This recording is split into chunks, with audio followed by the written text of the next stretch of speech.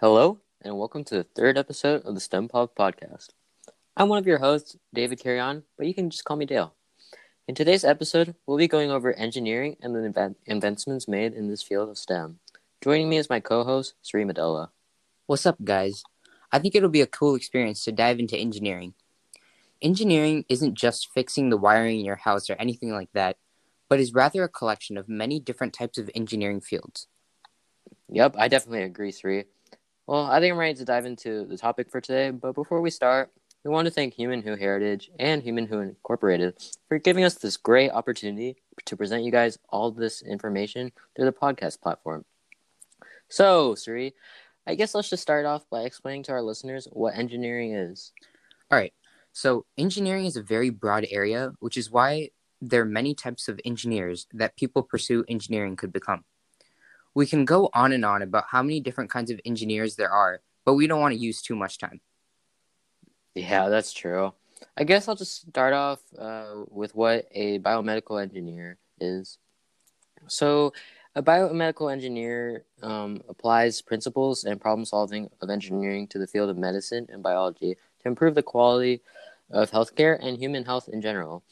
There are also electrical engineers that design, test, and manage the development of electrical equipment and systems. Finally, I want to talk about mechanical engineering.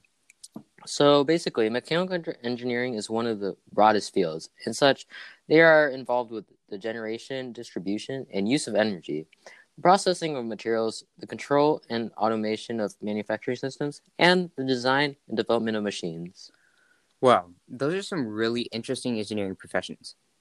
There are also computer engineers who fix and build computer hardware and software. They do things such as research, design, develop, and test computer systems and components such as circuit boards. The last kind of engineers we're going to talk about today are aerospace engineers. Aerospace engineers are pretty much responsible for constructing flying machines such as rockets and airplanes. They also make sure that they're in working order to take off. This is a notoriously hard field. Yeah, aerospace engineering doesn't really sound like my thing. Enough with definitions and all of that. A really cool thing that happened in the present day is what the Boring Company is bringing forth for the engineering field. The Boring Company is an infrastructure and tunnel development organization. It is right now arranging a venture to exhaust burrows underground to make a passage framework for vehicles to travel a lot snappier. The CEO, as you all know, who is Elon Musk, accepts that this undertaking will replace individuals' future fantasies about flying vehicles as they are exceptionally loud and hazardous. All things considered, a passage framework for vehicles to go underground is considerably less noisy and safer. Many can contend that putting a tunnel framework underground will have serious issues on city foundation if an earthquake occurs, but there's no proof of this incident. For instance, subway tunnels never get influenced during a tremor, so it is accepted by many scientists that these passages will not get influenced by the same token. So to end off the episode, I've wanted us to talk about some marvels of engineering.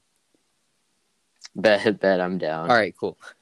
So most of these you guys have probably heard of, but we're going to go into depth about some of them. I'm going to kick us off with one of the most famous Italian cities, Venice. Venice is a city in Italy, famous for it being a city built on water with numerous canals, striking architecture, and beautiful bridges. Venice was created a long time ago, back in the 5th century, and the Venetian lagoon was dug up and lined with closely spaced wooden stakes. On top of these wooden stakes, they placed wooden platforms, and then stone, and then eventually buildings. This is why Venice is such a marvel of engineering, as it is a city built entirely on stilts. Shifting gears to France, there's the Eiffel Tower. So basically, the Eiffel Tower is one of the 7 wonders of the world, and tower originally built to an attraction at the Paris World's Fair in 1889. The Eiffel Tower is made up of 18,000 Eiffel pieces that specifically designed and calculated. The Eiffel Tower was built using wooden scaffolding and small steam cranes. All the metal pieces were held together using rivets, and 2.5 million were used in the construction of the tower. The Eiffel Tower is considered a wonder of the world, not only because it was the tallest man-made structure when it was made, but also because it accumulated much global and cultural importance. It was pretty impressive how they were able to get the Eiffel Tower because of how marvelous it is. Speaking of towers, another engineering marvel is the Burj Khalifa. The Burj Khalifa is a skyscraper in Dubai, United Arab Emirates. Its total height is 802.8 meters tall and is to be the tallest building at this point. So the Burj Khalifa holds the following records: tallest building in the world, tallest freestanding structure in the world, highest number of stories in the world, highest occupied floor number in the world, highest outdoor observation deck in the world. So the Burj Khalifa is soon to be replaced by the Jeddah Tower as the tallest building in the world. It has 28,261 glass cladding panels that make up the exterior of the tower and its two annexes.